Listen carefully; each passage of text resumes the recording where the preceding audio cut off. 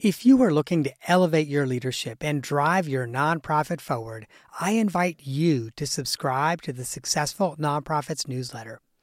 Every week, I curate exclusive share-worthy content that sparks inspiration, innovation, and conversation. From the latest trends to timeless advice, the weekly email newsletter is your all-access pass to a treasure trove of resources. But receiving the newsletter is not just about staying informed. It's also about getting our best content first. Subscribers get first access to our newest downloadable templates designed to propel your leadership and amplify your impact. And that's not all, my friend. We are constantly working on new ways to support you and your mission. So as a subscriber, you'll get updates on our latest projects, opportunities to participate in surveys, and to say in the topics that we tackle next. You will essentially get me as a consultant, coach, and confidant in your inbox, ready to help you navigate the challenges of nonprofit leadership. So if you're an executive director, board chair, or a nonprofit leader who believes in making a difference, join me as a newsletter subscriber. Visit successfulnonprofits.com/newsletter to sign up today. And now, friend, let me take you to the episode you've downloaded. Welcome to the Successful Nonprofits Podcast. I'm your host, Dolph Goldenberg. Today on our show, we have the pleasure of hosting Dr. Chantel Chambliss.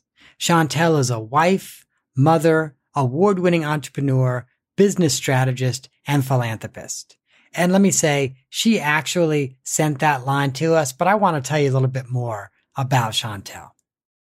Well, she did. I mean, I know some listeners might be laughing, and I can't believe Dolph would say that, but she did. And that's what I would expect a good guest would do, right? A good guest is going to help us help them, right? They're going to be like, hey, here's some great stuff that you can say about me. And I have to say, there's so much great stuff to say about Chantel. So let me just share a little bit about her with you.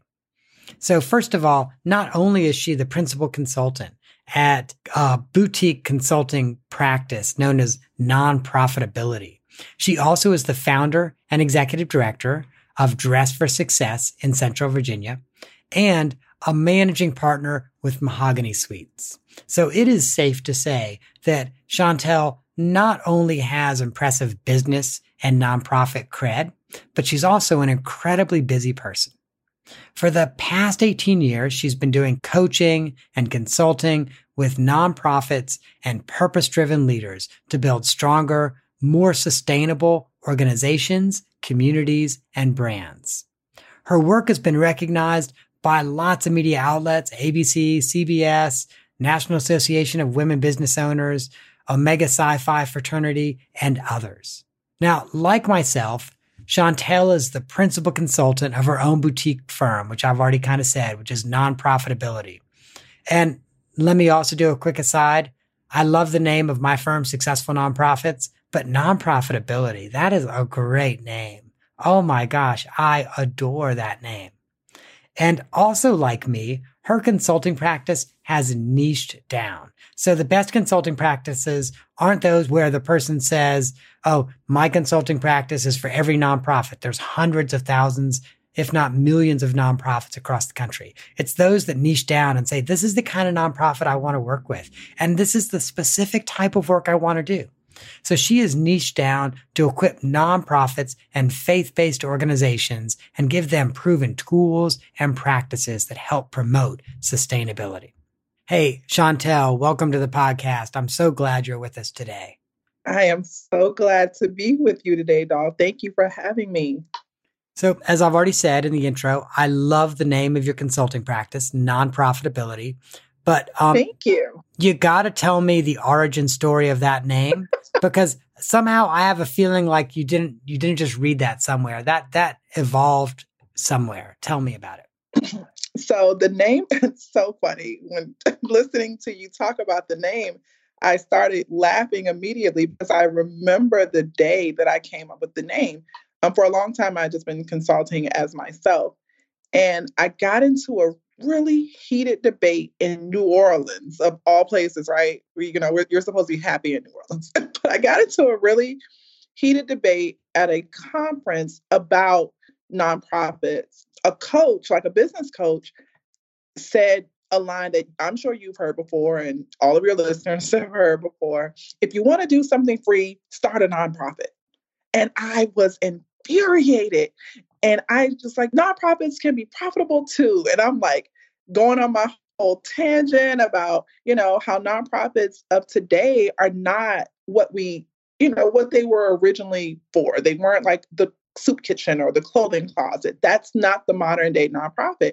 And on the plane ride back, I was just doing like some branding and marketing work. And it just like hit me like a lightning bolt, like profitability, non-profitability. And I'm like on a plane from New Orleans to Virginia, like, yes, that's it.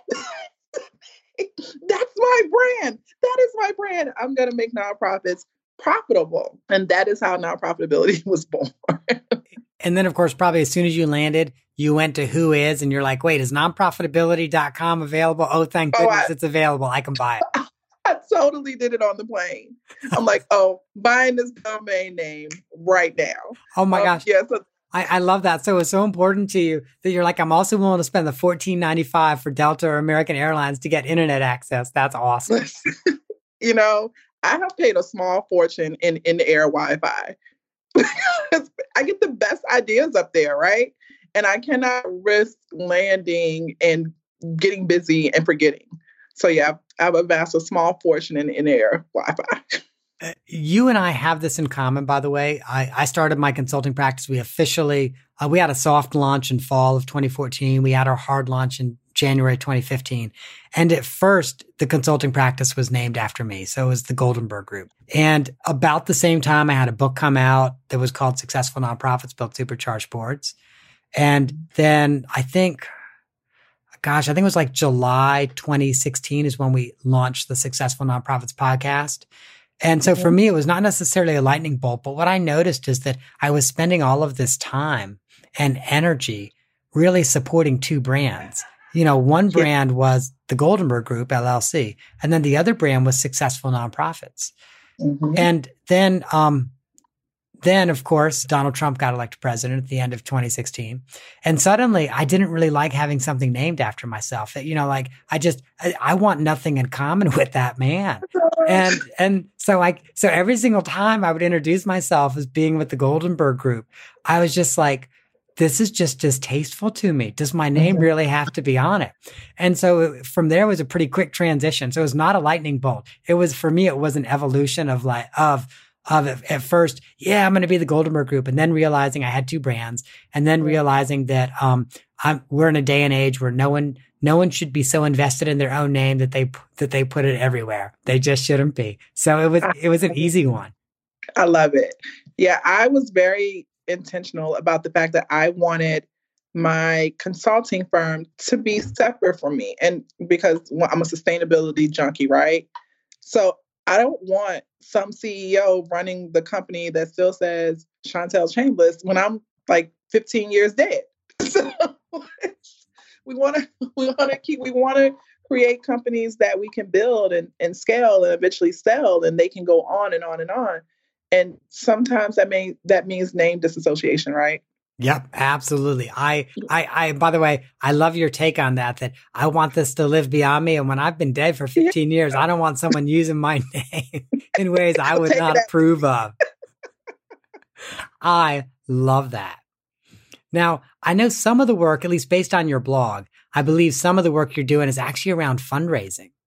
Yes, absolutely. I mean, it's so critical. So the end game for nonprofitability is to build nonprofits that last, that are sustainable. And fundraising is just it's a huge part of that. Like, how do we fulfill these missions with no money? Mm-hmm. So yeah, I do a lot of work that revolves around fundraising, and I work with startups, and that's their most burning, pressing concern. So we have to talk money, right? And I agree with you. It is often the most burning, pressing concern for startups. But where I'm going to push back is certainly with my work with organizations.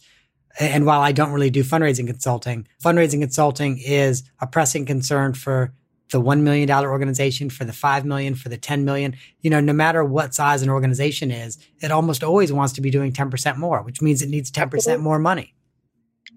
Absolutely.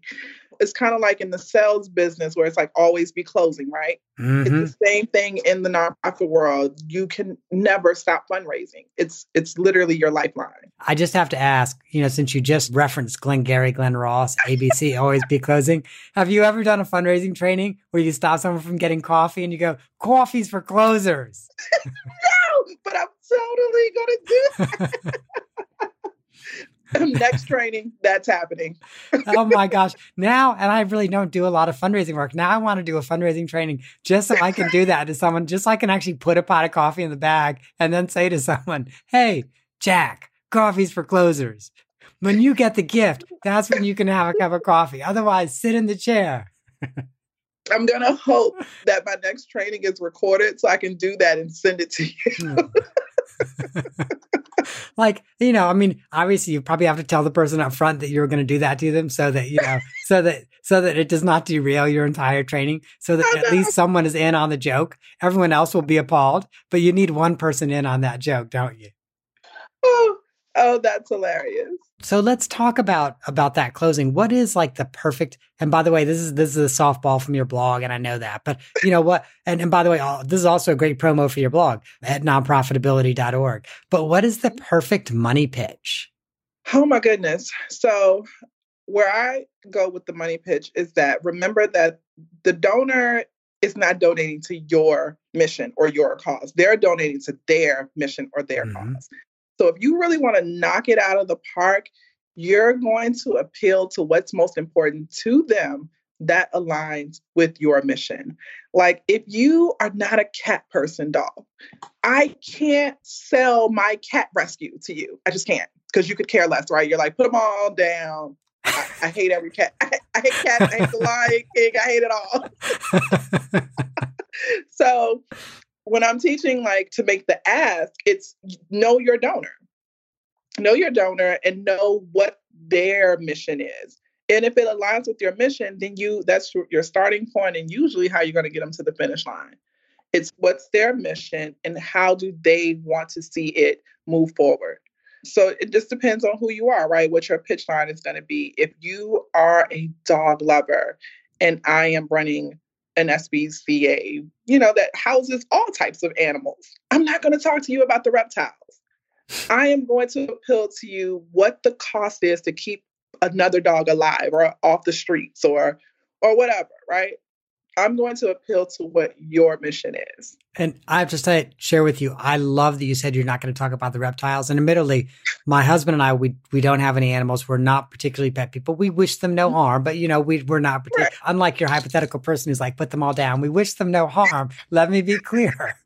But we're just not particularly pet people. But my husband is terrified of snakes and reptiles. So like if we take our nieces to the zoo, I've got to take them into the reptile house. He will not go into the reptile house. So yeah, if the SPCA were to approach us and be like, oh, will you please help support our life-saving work with reptiles? My husband would be like, no, I'm not gonna. Never. Like even probably if his best friend asked him, he would say no to that. Now, if his best friend asked him for cats or dogs or bunnies, okay, yeah, he would say yeah. Which is the other thing I was going to say, we're going to kind of touch on is I kind of feel like the perfect money pitch is not that pitch of, well, I have this board member, Joe, and I know that Joe's friends won't tell him no. So, we're going to ask Joe to go ask people who won't say no. Right? Like that's just a terrible money pitch. That's a guilt or a relationship money pitch. It's a guilt trip and it is totally not sustainable. Because I may do it once because Joe is asking, but the next time around, I'm like, hey man, I don't have it. Right. Even when I have it, because it didn't give me, when people give money, they get that dopamine thing, right? So the first time around, because Joe asked me and I want to feel good for giving it to him, it works.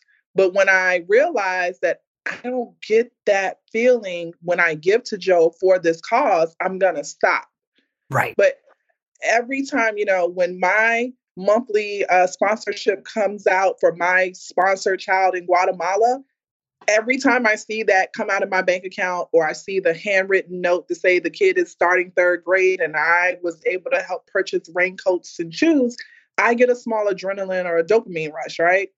if that feeling ever stops, I'm going to stop giving because it's no longer my cause. Right. So yeah, the whole go ask people who you know won't say no is a horrible one. Right. It's also horrible because, hey, when Joe, your board member, leaves your board, guess what? You lose that person's gift. Absolutely. And Joe hates it because Joe knows that if he comes and asks me to give $100 to the Cuddly Puppy Foundation, I'm probably going to give $100 to the Cuddly Puppy Foundation. But when I'm doing the Alzheimer's walk, I'm probably going to go ask Joe to give money to the Alzheimer's walk. Yeah. And Joe's going to do it. Yeah. Yeah. Yeah. So then it kind of almost becomes diminishing return. So Joe hates it too, because Joe knows that I'm going to come back and ask him for my cause. Right. And I actually use that example with a client. That's like the bartering system, right?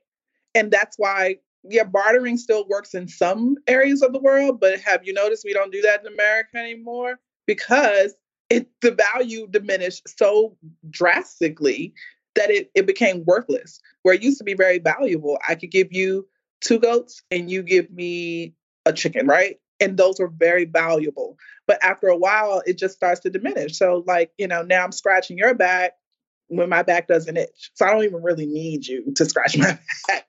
You should be cultivating real relationships with real people who are really interested in your mission because it's their mission, right?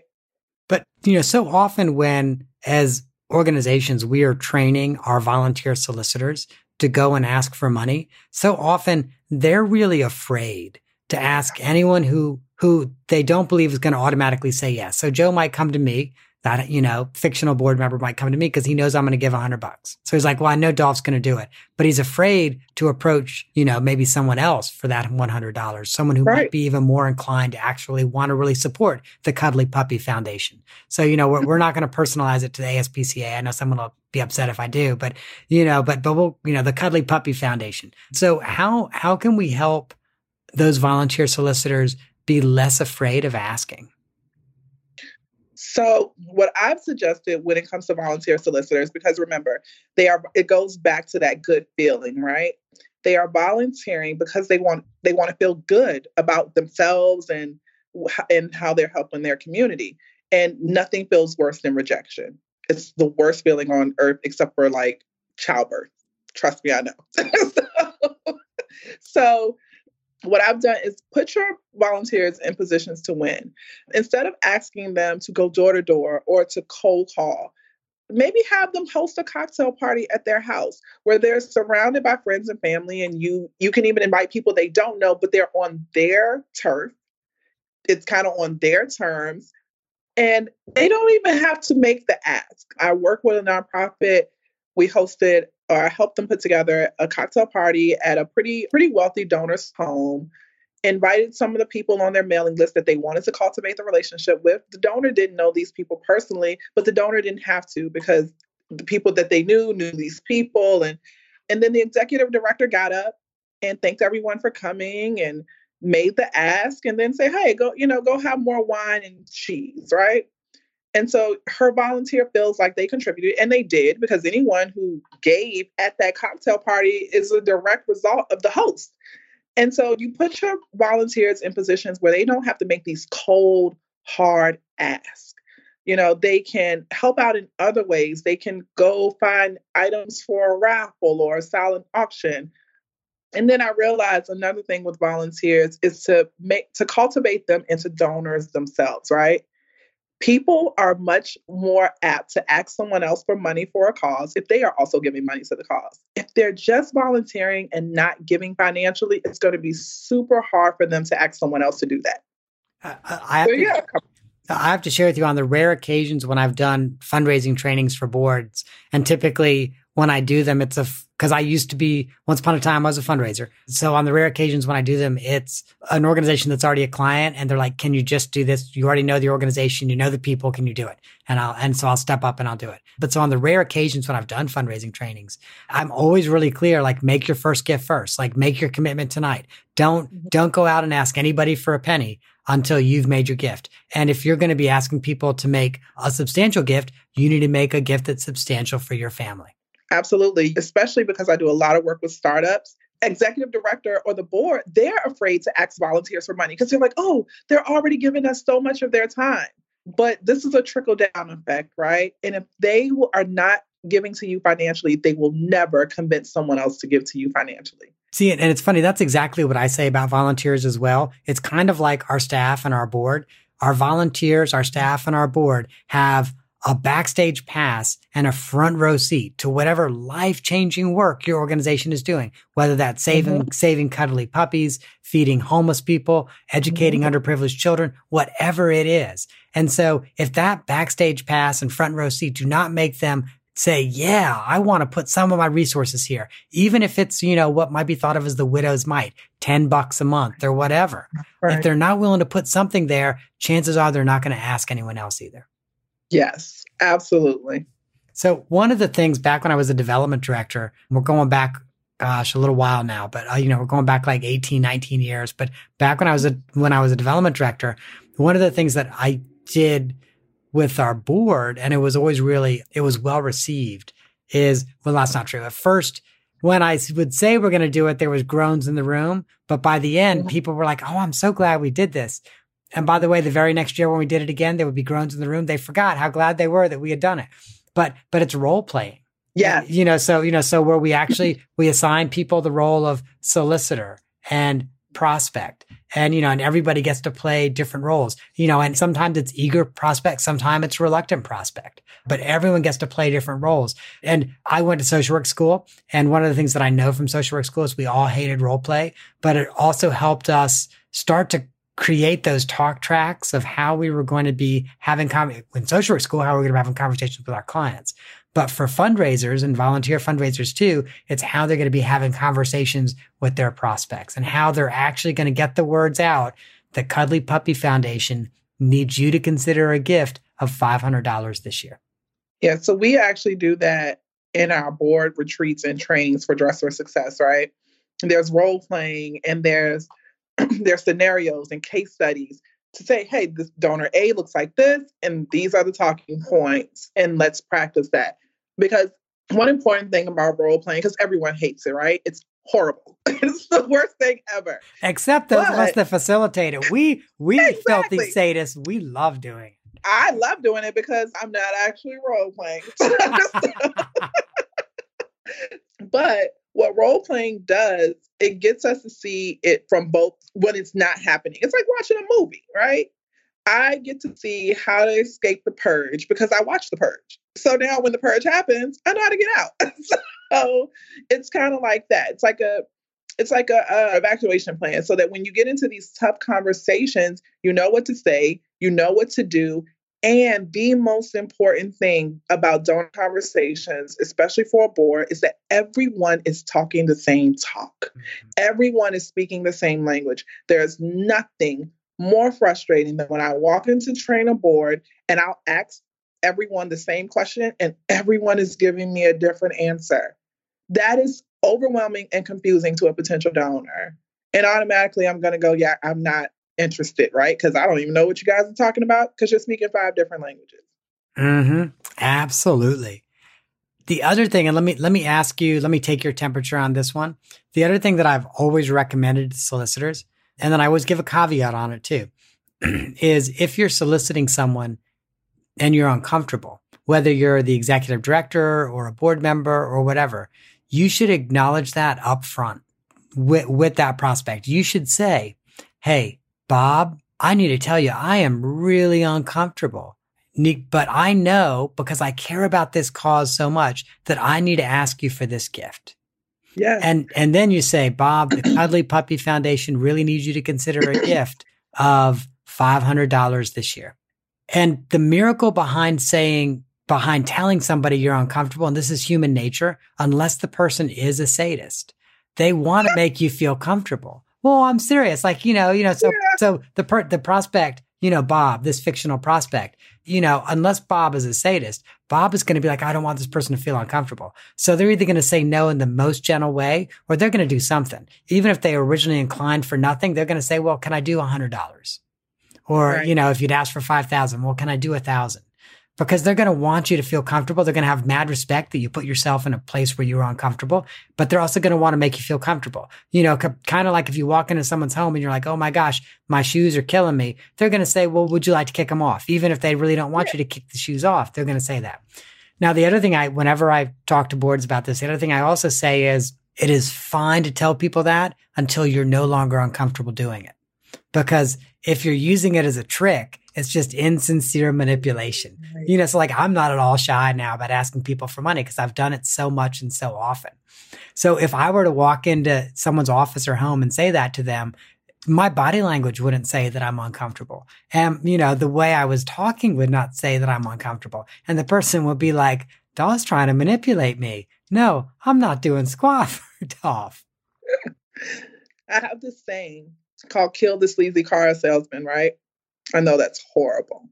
But what I've realized, it's the main reason non-salespeople hate asking for money. They feel like a car salesman.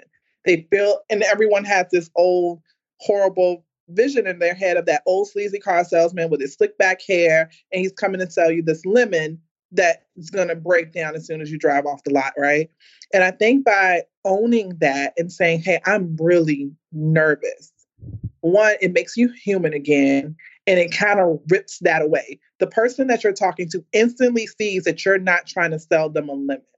And so I think being honest about that upfront, yes, it works perfectly. Like you said, if you tell someone, oh my gosh, my feet are killing me, because your feet are genuinely killing you, they're going to say, hey, kick your shoes off, even if they want you to keep them on. But you're also right in the sense that once you aren't, I could never walk into a place and go, oh my gosh, I'm so nervous. I don't know how to, it's going to look like I'm putting on a whole act, right? Oh my gosh, I'm so nervous. I don't know how to ask you for this $500 when I totally could walk in here and ask you for $500,000, right? So you have to play to your strengths. If you really are nervous, say you're nervous. But if you're really not nervous, like, ask for money, ask, make the ask.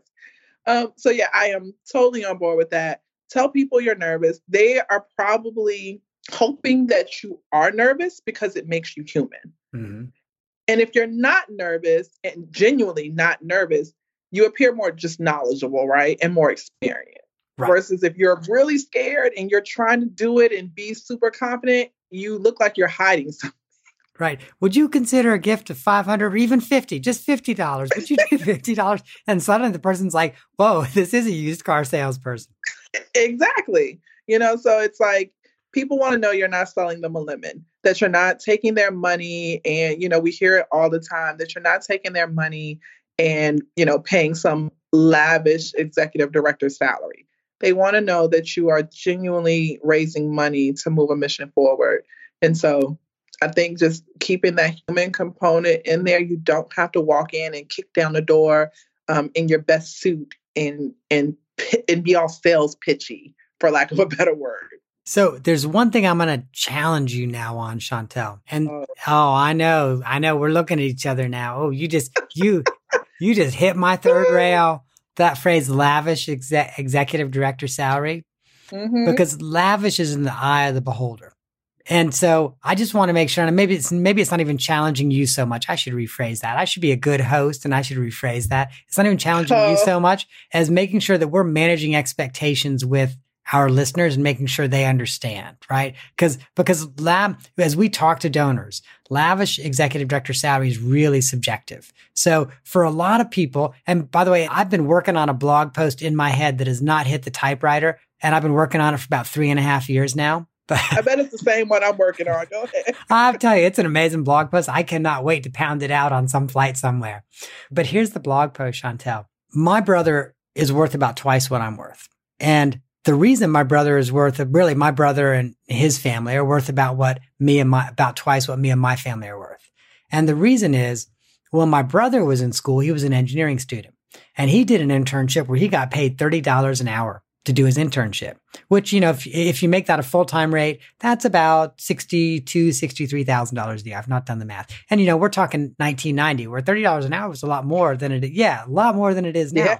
My brother and I are 3 years apart. When I did my social work internship, I got paid bupkis. I got paid the great experience of having a social work internship. Consequently, when my brother graduated from college, my brother wouldn't consider any job making less than $75,000 a year because he was making $30 an hour as an intern.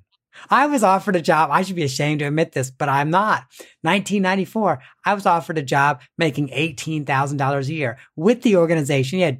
With the organization that I had done my internship with. And my reaction really was, oh my God, I used to do this for free. You mean you're going to pay me to do this? So let me be clear that lavish salaries in the eye of the beholder. And most of the people that were going and asking for money, a salary of $100,000 or $150,000 for a really strong, competent executive, most of those donors aren't going to think that's that much money. And I think sometimes in the nonprofit sector, we get stuck in this poverty mindset of, if we paid our executive director $55,000, we'd be putting that on our 990 and no one would give us money. Guess what? The people who are going to give you real money are making $250,000 a year. And they're going to look and see your ED's only making $55,000 and think, no matter how great your ED is, what kind of ED do you have that's going to work for that little?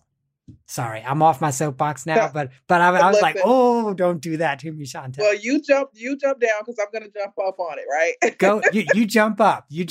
So my background, my first job in the nonprofit sector was essentially founding my nonprofit, right? So I literally that paid real well, didn't it? Oh my gosh. I was like, what am I doing here? It wasn't even like, the drastic change in money. It was really the shift in the mindset. When I would pull up to functions when I was an HR executive driving my luxury vehicle, it was like, oh, that's cute, right? But when I pull up to a fundraiser in the same vehicle, how much is she making? And I'm like, what is happening here, right? Hold on. People really would gossip that? Oh, I got an email that wanted to know how I could afford to drive the car that I drive. I don't know. I've been working since I was 15 years old, maybe. I don't know. Okay, I got to unpack that real quick. How much money was that person that sent that email giving? None. And that was my next point. The people who question every dime that goes in and out of this door are usually like my in-kind givers. They're the people who give like clothes and shoes. And those are things that we do absolutely need to run the organization. But I cannot go to the power company and say, please take these 5 suits in exchange for electricity, right? Really? Hold on. Really? You mean the executives at the power company won't do that? I'm shocked. I'm just shocked. No. Well, listen, it amazes me how much mindset shifting and explaining we have to do about the costs that goes into running a nonprofit, especially the people cost. People feel like, well, you don't go into social work for the money, but you don't go into social work to be poor, right? You go into it because you have a passion for it. But I also went into HR because I had a passion for it. And I was paid really, really well in HR. And now that I've transitioned to this sector, I still deserve to be compensated accordingly, right? And just like you said, I essentially am doing workforce development in the nonprofit that I run. And I was doing workforce development in corporate America. But for some reason, on this side of the tracks, it's worth less than half. It's worth less than half. And I've been in the nonprofit sector now almost 10 years, and it still doesn't make sense to me. And it's kind of behind the nonprofitability name. When I go into organizations and I'm helping them build, if they have an executive director that's not paid, which is a plague in the sector, it is a plague. How many nonprofit executive directors are not paid, or they are paid but don't have any paid staff? So they essentially lean on volunteers 40 hours a week. And if a volunteer doesn't come through, so what? You pick it up. You're the only paid employee. That is my first order of business. How do we get the executive director paid, or how do we get them some paid support so that they can, not work 80 hours a week on a 20-hour salary? So yeah, that's my soapbox for today. I could not agree with you more. And for me, that's where sustainability really comes into play. If you've got a free executive director, and they might be great, maybe they're a retired executive and they're great. If you got a free executive director, or if you are paying your executive director well below market, your organization is only sustainable as long as they're in your organization.